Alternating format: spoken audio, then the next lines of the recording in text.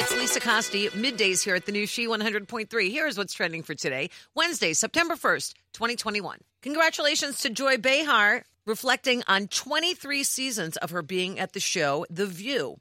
Joy is the only remaining original co-host, and she admits she's been involved in her fair share of heated debates and controversy. The 78-year-old comedian says it comes with the territory. I've had to apologize, which I'm happy to do in order to save mine and everybody else's job. The new season of The View is set to premiere on Tuesday on ABC. Singer-songwriter superstar Lionel Richie is teaming up with supermodel Tyra Banks to launch a new ice cream flavor.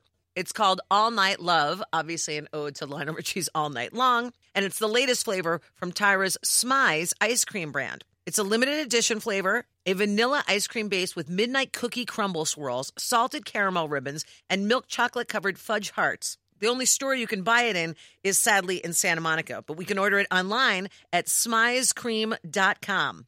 And thanks to the network that always keeps everybody informed of what's going on with our favorite celebrities. On this day in history, E! News had its very first live broadcast in 1991. And that's what's trending. Have a great day. And thank you for listening to the new She 100.3 hits of the 80s, 90s, and 2000s.